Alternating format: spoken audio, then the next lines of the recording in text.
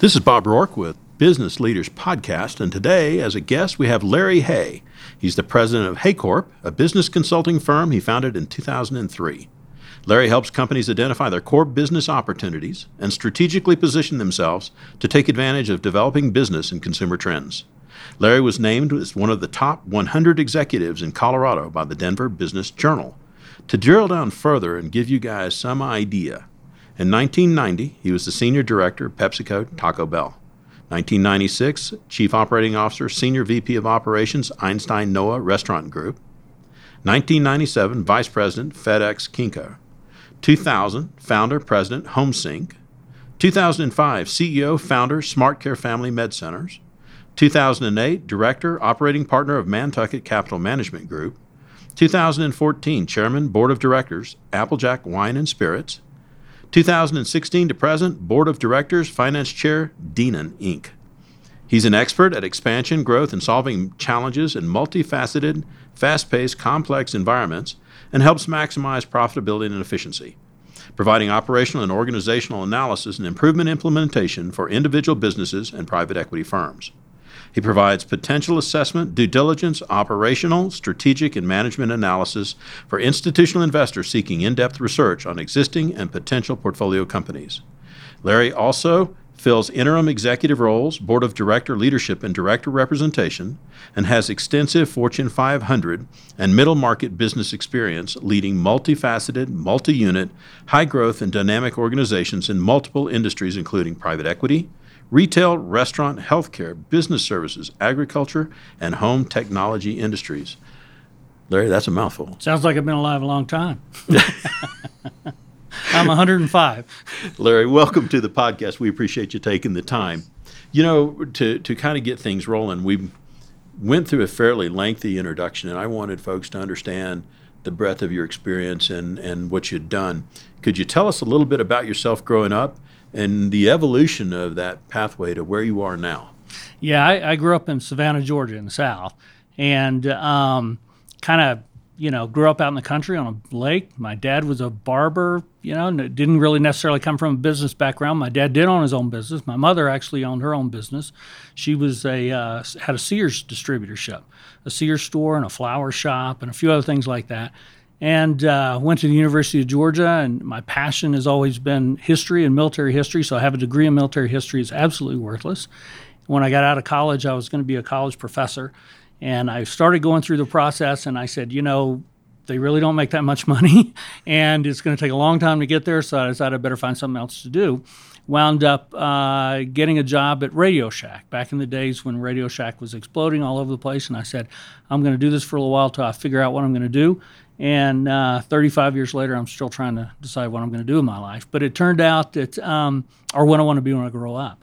But it turned out I had a propensity for business, and I was pretty good at it, and had a very successful run through a number of companies that you mentioned. And I've kind of been in business all my life, and now that's my passion. And that's what I really enjoy doing. So, you mentioned early on that you worked for Radio Shack. Mm-hmm. How old were you when you went to work for them? Gosh, I would have been, 18, 21 or 22, somewhere around in there. And so they hire you up, and they put you in positions of responsibility for how many stores? Oh, gosh. When I started out with them, I grew up through their system, so I was a store manager for a while. And I guess I was 24 when I took over my first district, as they call it. And I think I had 30 stores or so scattered across the southern part of Georgia. And I was responsible for everything. So I had full P&L responsibility for all these stores. I opened stores. I hired people, did all the training. It took care of everything. And you're pretty much out there autonomously on your own. And I think that's where I really cut my teeth in business. And like I said, for whatever reason, I had a knack for it. I didn't know I did until I started doing it. But did they have a training program at all? Yeah, they did. It was very, I don't want to say superficial, but they sort of gave you the fundamentals of what you needed. But their system was they would give you the tools you needed, and then they would put you out there. And basically, they give you enough rope to sink or swim. And, some people didn't make it, but the ones that did, really knew what they were doing and learned the business. So that was the foundation. Yeah. And then you transitioned from that to Pepsi. Yeah, I was recruited by Pepsi. I had been with Taco Bell for about with Radio Shack for about 13 years or so, and then Pepsi approached me, and they were looking for within Pepsi in the restaurant division in Taco Bell.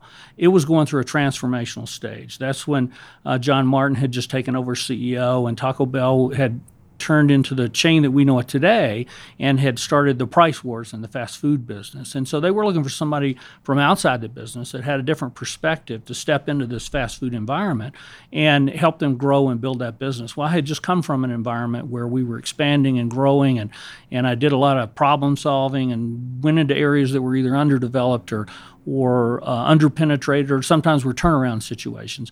And so that was what was appealing to them, because primarily their group of upper management had all grown up in the fast food business. And so that's why they sought me out, and I thought, this is interesting, this is challenging, I think I'll go do this, and I did. So I made tacos for 10 years. And just so folks have an idea, the growth of the area that you were in went from how many to how many? When I took over I ran the South, and there were about give or take 125 locations or so, and I grew it to 1,000. So by the time I left, I had 1,000 Taco Bells of one way, shape, or form, scattered throughout what you would consider the traditional South, from the Mason-Dixon to Texas. So we've got the early part of what you've done and where you cut your teeth. What are you working on now, and what's got you excited? Well, I went through from Pepsi, I went to Einstein's, and then I ran Kinko's for the Central U.S., and that was really interesting. It was through a transformational stage that Kinko's was going through. They went from a click shop, a copy shop, to doing real business work and that sort of thing, and I stepped in right in the involvement of that and helped develop some of those initiatives and sort of changed the way they were doing business and developed a whole business services aspect to their approach that they were doing, and managed to build a good piece of business around that, and that expanded and all those kinds of things. And then I decided I was going to do my own thing. So I went out and I did a technology startup, and it was a home technology integration company with some partners.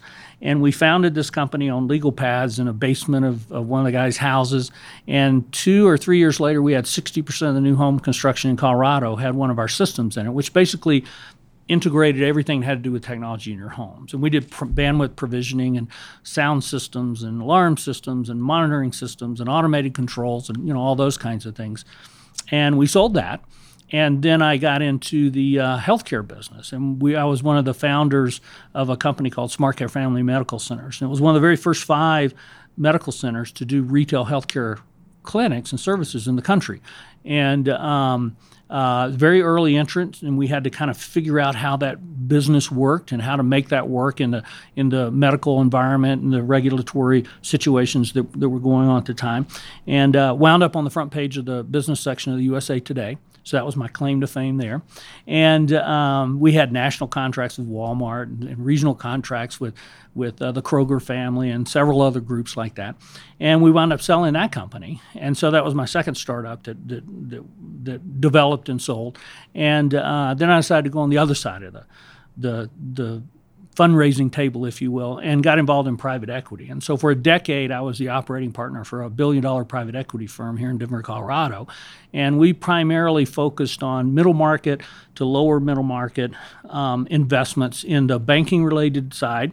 We did passive investments in oil and gas and a variety of different things, and then operating companies. And so as the operating partner, I oversaw all of the operating company investments. And so I would go in and look at a company and say, hey, this is what's good about the company. This is what's bad about the company. This is what it can do. This is what it would take for it to reach its potential. And this is how long and what kind of investment we would have to put into it. And this is all the work that'll have to be done to get there.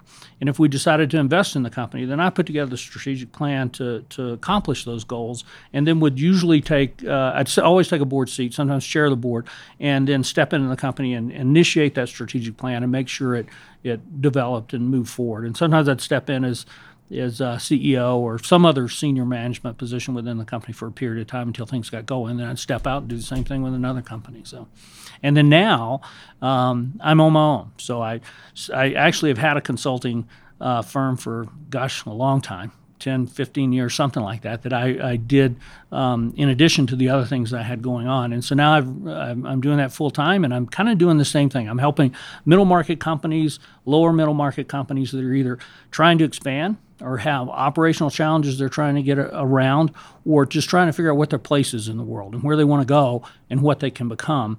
And so I step in and do some analysis with them and say, look, this is where your issues are, this is where your potential is, and this is what it'll take to solve these problems. And sometimes I step in and actually solve those problems for them, and sometimes I just help them along. And then I also sit on a number of boards as just a paid board member on a variety of different companies all over the place. So that's kind of what I do. So once you come in and you set the company up, do you find that there are just some key concepts that you typically run across when there's a problem in a firm, and typical key concepts that you apply to solve a problem, or are they all pretty much unique? Well, there's a couple of different ways I would answer that. One of the things that's interesting when you go from business to business to business is the challenges they face are many times the same. It's a different industry, it's a different particular situation, but the fundamentals behind the challenge many times are very, very similar. So you're able to take experiences from other businesses and other industries and solve problems in a completely different field, whether it be going from a fertilizer manufacturer that we were talking about earlier to a medical distribution company. Many times the challenges are the same, but usually they're the ones that I'm best at and the ones that I like to help solve are growing pains. It's where a company has, it's many times an owner-operator or a first-generation owner of a company that's built it up to a certain level, say 20 million in sales, 20, 30 million in sales, somewhere around that neighborhood.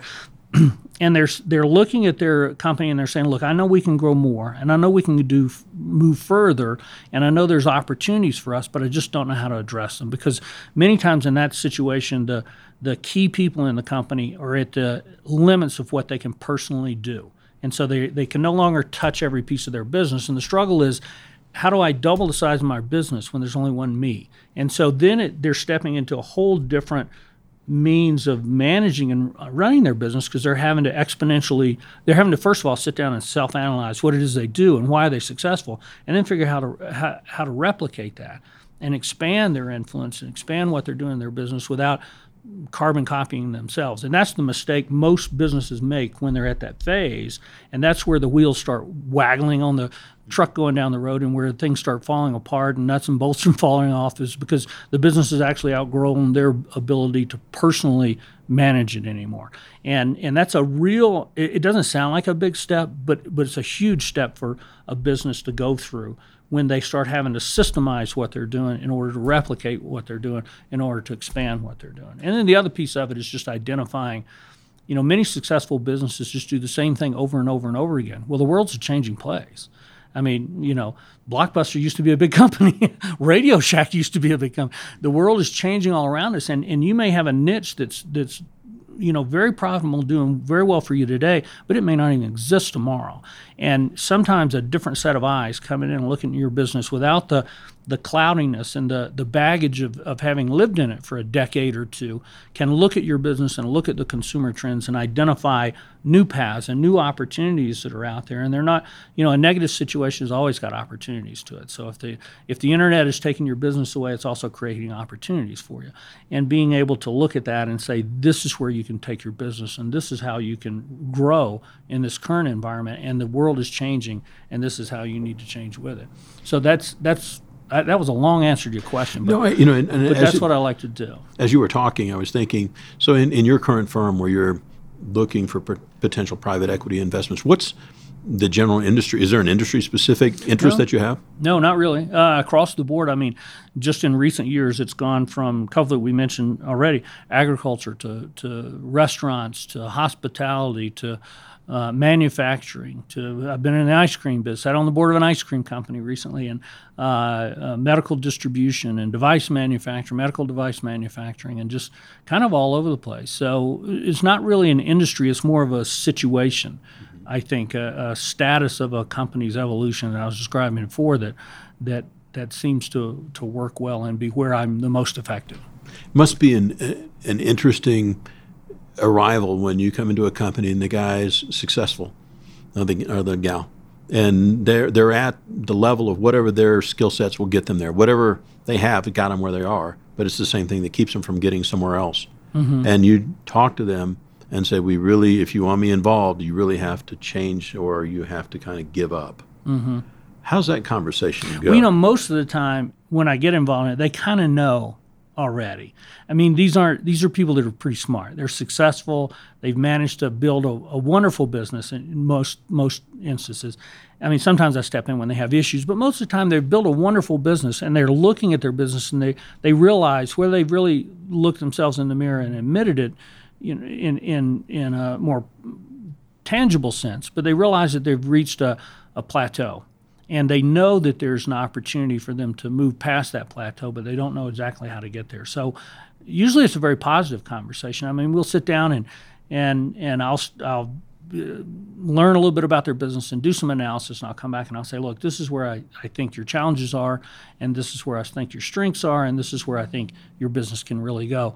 And 9 times out of 10, there's some recognition in their face. So they have way back in the back of their minds, they've thought about some of this stuff. They either didn't want to face it or didn't know how to deal with it, or for whatever reason, they've just not done anything with it. And when I start talking about it, you can see wheels start turning most of the time.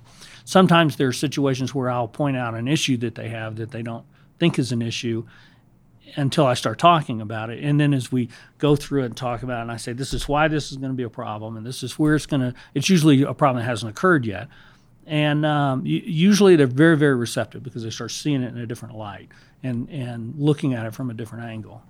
Well, before I get too far in the weeds here, and for the folks that are out there listening, and they go, I need to talk to that guy, how do they find you? How do they reach out to you? I've got a website. It's haycorp.net, just HAYCORP.net. And all my information is on there. My contact information is on there. My bio is on there. The companies I've worked with are on there, and kind of the capabilities and things that we do. And it tells you how to get hold of me. And, the best way to find out what we might be able to do is a conversation. And I'm happy to sit down and talk to anybody about their business. But you can get a lot of information from the website. Super. Well, that's a good thing, and they can reach out. And I was thinking, if you were sitting today and looking at a number of opportunities that were on your desk, and let's say that there's more opportunities than you had time, what would be the factor or factors that would cause you to prioritize one business over another to bring it to the top of the heap for you to deal with? Well, it depends on what I was looking at to do. If I was stepping into a business to help them, let me answer it a different way. Ultimately, or I shouldn't say ultimately, many times a business owner is looking at opportunities to be able to capitalize on their business. They've grown a business, they've got something in their hands, they think it's worth something. At some point, they're going to exit their business, and they're looking for, what's my liquidity event? How do I get out of here? And I think the evaluation that you go through for that liquidity event and the evaluation you go through to see and determine what kind of potential your business has are not necessarily all that different. And so looking at it from an investment perspective, so let's just say I was looking at a company that said, hey, look, we want to have a liquidity event. I want to bring in some investors. I want to grow this thing. I know I need extra capital. Or I'm looking for a liquidity event because I'm reaching the point where this is, I'm reaching the end of my journey here, and I don't know what's next. It's kind of the same thing, and there are kind of 5 things that you look at from a private equity perspective when you're evaluating a business, whether it be for investment or potential. And one of them is the valuation. And it's funny to talk about that at first, but you'd be surprised how many medium-sized business owners have dramatically unrealistic expectations about valuation. They read on the internet or in the newspaper somewhere where, some technology company sold for 12 times EBITDA. So they say, well, my company must be 12 times EBITDA. Or they read where some high growth company sold for 3 times sales. So they say, well, my company must be 3 times sales. Or they read where, there was some other unusual situation like that. And they have a tendency sometimes to take the very best of every scenario, add all those together and say, well, then my little company that does $20 million a year and does $5 million in EBITDA must be worth $100 million. It's like, well, no, it's not. And so many times you'll look at them and there's some things to know about valuation. I guess I'll probably start running down rabbit holes here, but they're in tranches. So if a company is doing less than $5 million a year, let's say, and there's no hard and fast rules, but generally speaking, your multiple on EBITDA is going to be somewhere between 4 and 6, somewhere in that neighborhood. And so there are things that affect that. They're going to make it closer to the 4 or closer to the 6, or maybe a little bit less than 4, or maybe a little bit more than 6. But fundamentally, it's somewhere in that space. If your business is doing over $10 million, now your multiple is going to start jumping. And there's reasons for that. If you're below that $5 million number, it's hard to get a lot of people interested in your business, simply because it takes the same amount of effort, energy, time, and resources to grow a 5 million EBITDA number as it does a 50 million EBITDA number. And so investors and private equity groups and so on look at that and say, what's going to be our return for this effort that we're going to put into it relative to the size of the business. The other one is that the price and multiple you might get many times is driven by what the exit can be for the investor, number one, and then secondly, what kind of financing they can get for it. And so banks are less interested in, many times, in companies that are in the lower end of that scale than they are in companies that are above that $10 million EBITDA number. So once you get over that $10 million EBITDA number, your buyer investor has better opportunities for leverageability with banks. They have better exit opportunities. There's less risk in the business, and many times you'll have strategic buyers mixed in with that mix as well, which generally will pay up for a business. So suddenly your valuation starts going up. So one thing is the valuation. So when you're looking at a company, if you have a CEO or an owner that thinks their company is worth, $100 million, and you think it's worth 20, you may just walk away from the table, because that's going to be a long, hard journey to get those two relative to one another. And if you're on the investor side, you do that all day long. So you know what that valuation is going to be. And that business owner is the only time they've ever done this, probably, maybe the second time. And so it's going to be a hard journey to pull them down, but the number is going to be closer to what the investor says it is than closer to what the business seller says it is. So that's one thing. The other thing that you look at is just scale.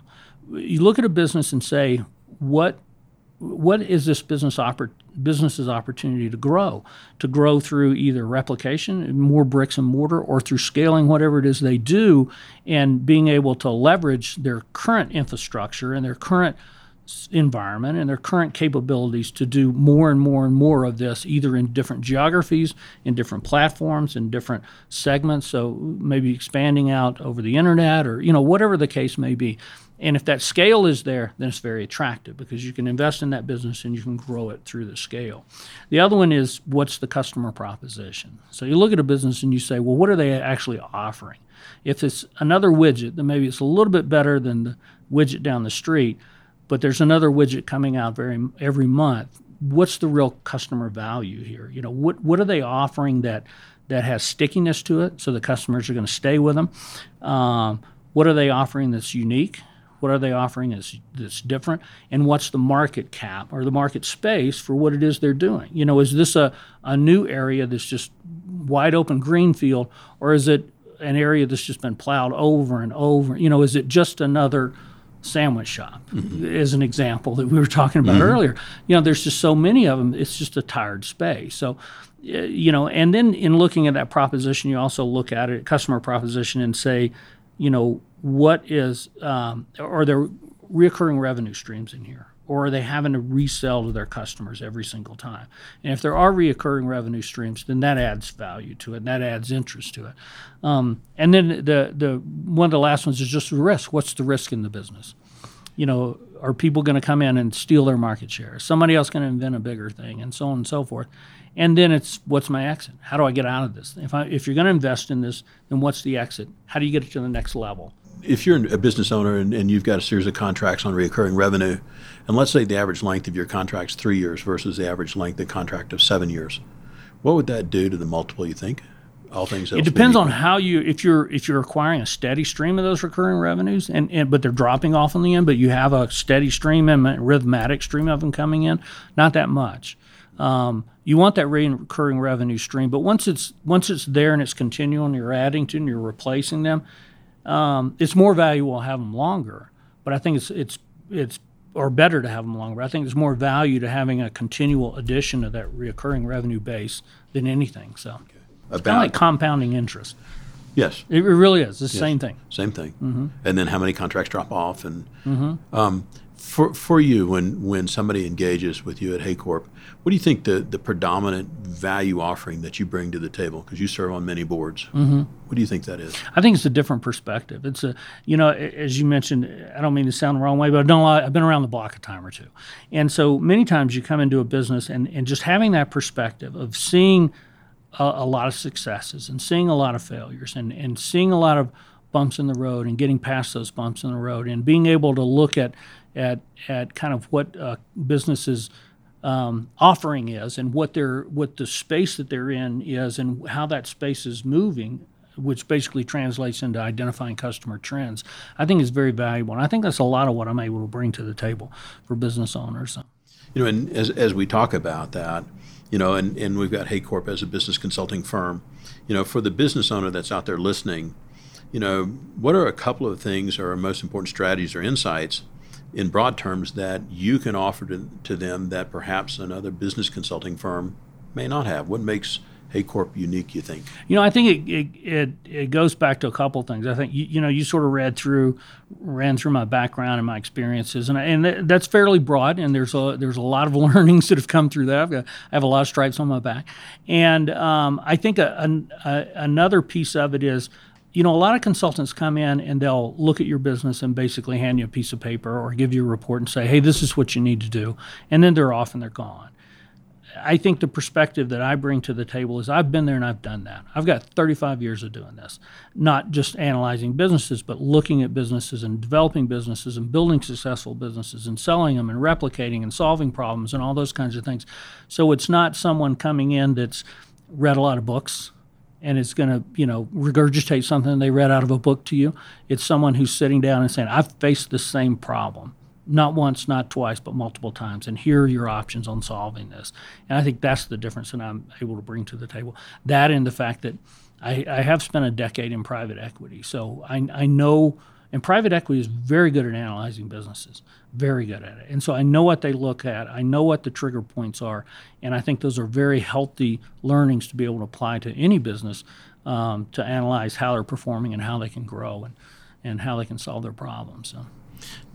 In your estimation, the amount of funds available in the private equity space, do you see them in an upward trend, or do you think they plateaued, or do you think they're declining? I could pull up 3 articles for you today. One would say it's growing, one would say it's declining, one would say it's flat. So it's variable. Who knows? Yeah. They're always talking about there's a lot of money sitting on the sidelines, and that's true. But what makes private equity really tick is that you have large sums of money that are out there that's able to be invested in businesses that can get higher returns than just investing on businesses in the stock market. And that's ultimately what it's all about. And so they're willing to take a little bit more risk. They're looking for companies that they can grow, that they can develop, that they can build an organization around and then turn into something much bigger than what they already are, and then leverage their investment and so on. So to answer your question, there's always private equity out there chasing good deals, as they say, but who knows, And in thinking about that, if you're engaged to come into a business, whether you're an owner or brought in as a consultant, and you're going to help them out, what are the top few things that you always do, either just before you get into the business or when you get there? First thing I do is sit down with the CEO and tell them and ask them, what's your vision? What is it you're trying to accomplish here? And many times these are owner operators or founders. Is you built this. What was your envision? What did you envision when you started? And what do you want to do with this thing? Where do you see it going? Because there's no sense in me going in and pretending to solve problems for them when I don't even understand what it is that they're trying to do. And I think that's an issue with a lot of consultants is that they go in and start saying, well, here's what you need to do. And they don't even know what they're trying to accomplish, what the business owner really wants. And so that's what I'll do first, is sit down and spend a lot of time talking to them about what their vision is, what they're trying to accomplish. And then depending on what the situation is, it can either be, an operational issue that you wind up spending a lot of time on, or almost any issue you start dealing with, it has to do with human capital at some point in time. And so the next step for me really is sitting down and talking to their people and understanding the capabilities of some of their key players, their CFO, their COO, and so on and so forth. And then piecing all that together as background and saying, okay, now let's talk about your business and what it is you're trying to do here and what challenges you're facing. So that's probably not a real good answer to your question, but that's kind of the first things I do. I never walk in cold and just start pretending like I'm going to solve problems. I think for many, you have a routine, and you kind of go, I have a routine because it's worked in the past, and I'm comfortable with it. And, and I think if somebody's out there listening and goes, so, we have Larry coming over and says, what should I expect? And you say you expect to have a lengthy conversation. Mm-hmm. That's what you expect to have. Yeah. I think that's valuable for folks to think that, if they engage with you and call you up and think you're going to walk in and wave a wand. Doesn't work that way. That's or if somebody's doing that, they're not really helping you. You might think they are, but they're really not.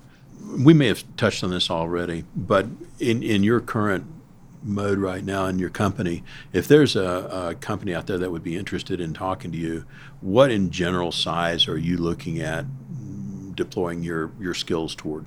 I can work with just about anybody. I mean, from startups to Fortune 500 companies, but I think my real sweet spot is middle market companies. And everybody has a different definition of middle market, but really it's from 20 to 100 million, somewhere in that neighborhood. Where I do my best work is companies that are growing and that they're having growing pains. I've spent a whole career solving growing pains.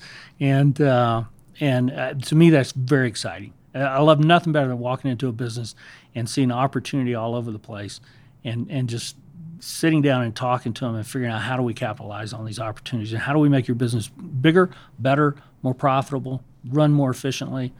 That's what I love to do. Circling back to our earlier conversation where you were talking about your franchise experience, and over time, I'm sure you see common factors in franchise operations, the things that make them successful and the things that make them fail. What are some of the things in both of those areas that you would say are fairly common for you to have seen in the past? It depends on whether you're talking about the franchisor or the franchisee.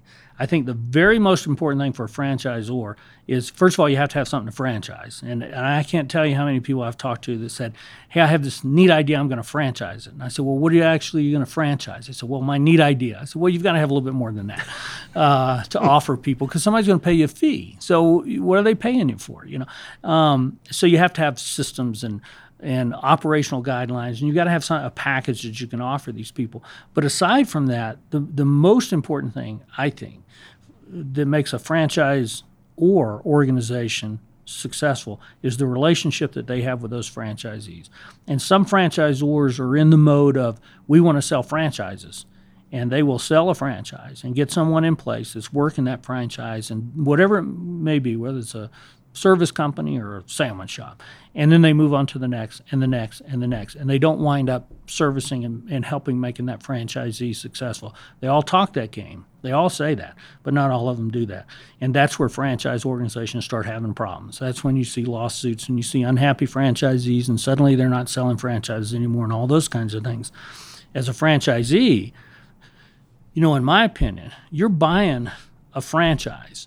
And the whole reason you're buying a franchise is, in theory, these people have it figured out, and they're putting it in a box, and you're going to open that box, and you're going to run this successful business by doing exactly what they told you or showed you. And you might add a little flavor to it here and there, but they've got something that's figured out. And so many franchisees will buy a franchise and immediately start changing everything and say, yeah, but I can do it better, and this is how I'm going to do this, and this is how I'm going to, and they don't follow the formula. And maybe they add a little tweak to it that works. 9 times out of 10, they're harming themselves by doing that. But the way you look at it is that's what you paid for. So use it. Shut up and color. Shut up and color. That's a good one. It's funny, we talk about that. And, and through your career, I pulled something out, and it says you implemented the peak performance. Yeah. Yeah. And, and it's just a standardized operational measurement and training program that was rolled out nationally and is still in use. Yeah. Take me through what that is. Yeah, that was back at Pepsi at Taco Bell, and we would go in and you'd look. Well, I had 1,000 restaurants back there, right? So you'd go into a restaurant and you'd look at it and you'd say, this restaurant isn't running as well as it should be. And so a district manager or market manager or whatever would go in and say, well, you need to do this and this and this, and you're not doing this, and that's what's wrong with your operation. And then you'd come back later and you'd see some of the same issues or different issues. And so as I started peeling that back, I said, well, why is this going on? I said, and if you think about it, we were going in that situation, say, you're doing this wrong, do it this way, I'll be back in a month and we'll see how you're doing now. And ultimately, what I decided is I said, I don't think these people are stupid. They want to be successful. Somehow we're not giving them the tools. So what the peak performance was an evaluation you do on the restaurant. But then it would say, hey, these things aren't the way they're supposed to be. And then it would move over to a column right next to it and say, well, these are the likely reasons. And here's the resources you need. In other words, here's the training materials. Here's the SOP on how this is supposed to be done. Here are the solves for that issues. And rather than just slapping someone on the wrist and saying, do it the way you're supposed to do, it peeled back the onion and got down to the core of why wasn't it happening in the restaurant. 9 times out of 10, it was because the systems had never been implemented or the people didn't understand how to utilize the tools that were already there. And that's why that became so successful. And we had a whole award system, and restaurants had a peak 5-star rating, the plaque that they put on and all this kind of stuff. And then our franchise group picked up on it and decided it was a great way to evaluate franchisees. And I haven't checked in a while, but that was a long time ago. And it was still, I was in a franchise not too terribly long ago and saw one of the plaques up there. And I said, well, I'll be darned, they're still using that. So enduring policies and procedures. I guess so. Must have worked. With your experience in the business community and all the various businesses you've seen and been on the inside, what are one or two of the smartest or best things you've ever seen a business owner execute that moved their company forward that was unique? I don't know if there's any uniqueness out there, but what sticks out in your mind? Well, I could probably think of some individual examples, but I think making it a little broader than that, I've run across CEOs and company owners that peeling it back before they built their business or how they built their business is they saw an opportunity. And so many of us see opportunities. I mean, every day we're driving home from work and said, somebody ought to invent this, or why don't they do that? Or why don't, I need a widget that does this. And then we go home and we eat dinner and we forget about it. Well, these people saw an issue and did something to address it and fixed it. One of the companies that I'm on the board of right now, Denon, is a medical device manufacturer. And the way that happened was the CEO and founder had a child that had a walking issue. And the products that were available to help solve that walking issue didn't work. And he said, well, there's a better way to do this. And so he just built one, and it worked. And then he thought about it and said, somebody asked him, said, well, will you make one for my kid? And he did, and no more for my. And then next thing you know, he's got a magnificent company that does tremendous work and is doing all this good for all these children, primarily all over the country, simply because he saw an opportunity and he went after it. And so to answer your question, I think, I don't know if that's I'm not saying that if that's, some brilliant thing, but there are opportunities everywhere that people think of and nobody ever acts on them. And I think some of the smartest things that I see people do is just take action on some of those opportunities and be risk takers. And it's gutsy to quit your job and make a foot brace for kids and start selling out of the trunk of your car. But now he's got a super successful company that's doing fabulously. And I can give you example after example after example like that. We hear the stories, well, my job was eliminated, or I was downsized, or any number of things where the job that I had that was my security blanket went away. Mm-hmm. And then the next thing you know is, but I took what I knew and I pursued this. Yeah. And so that was the genesis. Or what is it, FedEx's story? And it's one of my favorite ones where the guy was short of a fuel bill. So he took the money, went out to Vegas and gambled enough to pay his fuel bill. Not what I'd recommend. Certainly not my skill set. I'd be broke. But you think about the things where we were talking before, some of the ideas that die on the kitchen table. Yeah. Where people just won't move forward. Yeah. And I think so. Let's say, given what mm-hmm. right, and you had an idea, whatever it might be, what would you do to start trying to basically prosecute that idea forward? What would you do?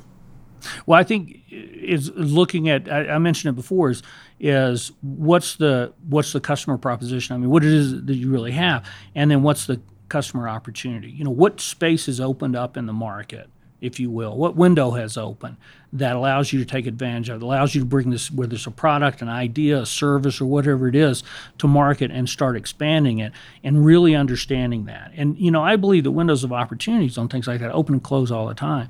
And if it's open and you stand there and stare at it long enough, it's going to close. Either somebody else is going to jump through it or the situation is going to change. But the worst thing you can do is take a running start for that window and it closes in front of you and you just bang your head. So you have to really think through, I think, and the real step, I believe, and the real strategic piece is mapping that out and understanding what the opportunity is and then crafting your idea or your business or whatever it is to maximize off of that opportunity and not having a lot of ownership. One of the hardest things business people do is they come up with a business and they've got a successfully running business, but the environment is changing on them, but there's all this legacy stuff that they don't want to change. They don't believe it's broken or it's a sacred cow. And I think that's some of the worst things that you can do because the world's a changing place. And if you hang on to some of that stuff too long and you're not evolving as you go along, you can turn yourself into a dinosaur and you don't know it until you're already dead. And really? That's happened to, I used Blockbuster earlier. Enron. There's Blockbuster, there's Sears, all those companies, same thing. Boston Chicken. Yeah, yeah. And I think about that, and as you've gone through your career, there were probably instrumental people that showed up along the way. What do you think the best advice you ever received was? I had, it's funny, I'm answering this real fast, so you're probably going to think, somebody's going to think you already asked him this question, but you didn't. I was with a company, and we were looking at, it was a bagel company, and we were looking at buying another bagel company. And everything made sense about it. And I was one of the people that said, I don't think we should do it. And the CEO said, why don't you think we should do it? And I had a real lousy answer to that question. And I said, I can't describe it. My gut's telling me it's not a smart move. And he said, we're paying you for your gut. He said, we're paying you for your experience and that third sense that you have. And he said, that's what I wanted to hear. And he said, we're not going to do it. And we didn't. And so I think just following your instincts, sometimes you don't trust your instincts as much as you should, but many times your instincts are right. When you peel it back, there's something behind there that's telling you that. So. Yeah, you wonder sometimes if subconscious is working away in the background and it reflected in the gut. For you, as you've gone through the journey, what would you describe as your best personal habit that you think has contributed to your success? I don't know if I have any good personal habits. I will say this, and people tell me this, and I think it's true now that I've thought about it and become a little more self-aware. Gray hair has some advantages, and that's that I have a very curious. I'm intellectually very curious, and I love looking at businesses especially and understanding the nuances of businesses and what they do and how they meet the demand for whatever product or service it is that they do. And so that's a trait that I think that has always served me well. I think it's only been in the last decade or so that I've really realized that, but I think it's always been there. So. When you go to learn, or how do you consume that information? Are you an audiobooks type person? Do you read much? Or I usually talk to people. Best I love sitting down talking to CEO and saying, tell me about your business. And, I go to a lot of functions and business meetings and things like that. And my favorite part is at lunch or cocktail hour for a variety of different reasons. But sitting down talking to people and saying, just tell me about your business. And sometimes they'll just say, yeah, I'm in insurance. Well, how did you get into that? And so I'll start asking more and more questions. And that's usually how I do it. We haven't, it seems like we just started and we've been doing this a little bit of time, as far as parting guidance that you might offer to some of the business owners that are listening, that are struggling. Should I call him or should I not call him? What piece of advice would you offer them? Well, it never hurts to call, and a conversation is free. And I think if you're in a difficult situation, if you're a business owner and you're in a difficult situation, it's lonely at the top. And so here you are with everything. I know what it feels like. I've been there. You're sitting there at behind the desk, and you feel like the whole world's on you, and all the responsibility and all the decision making is yours. And with that comes all the fault and all the downfalls. And I think having someone to talk to, where you can just say, let me just talk to you about what I'm doing, even if it's nothing more than just airing that out, I think, can be one of the most valuable things that a CEO can have. The boards that I sit on, I've had many of them say, what makes you a good board member and what's your style? And I say, I'm your partner here. I'm your sounding board, and I want to be the person that you call and say, I've got a problem, and I want to talk to you about it, and I want to get your opinion on it. And being that confidant, if you will, to talk to. And so my advice would be, whether it's me or anybody else, just talk it through with someone. Don't be afraid to sit down in front of somebody and say, I don't know the answer. Because if you're the CEO and you're running a company, we think you're supposed to know all the answers. That's what we all tell ourselves. But you don't have to know all the answers. It's okay to tell someone you don't, and just get that different perspective. Truth of the matter is, you probably have the answers. You just don't realize what they are. And talking it through with someone else many times will help you realize what that answer really is. Great advice. I think, maybe. Well, Larry, I appreciate you taking the time and so carving it out. Fun. And look forward to doing this again. Okay, good. Thank you, sir. Thanks.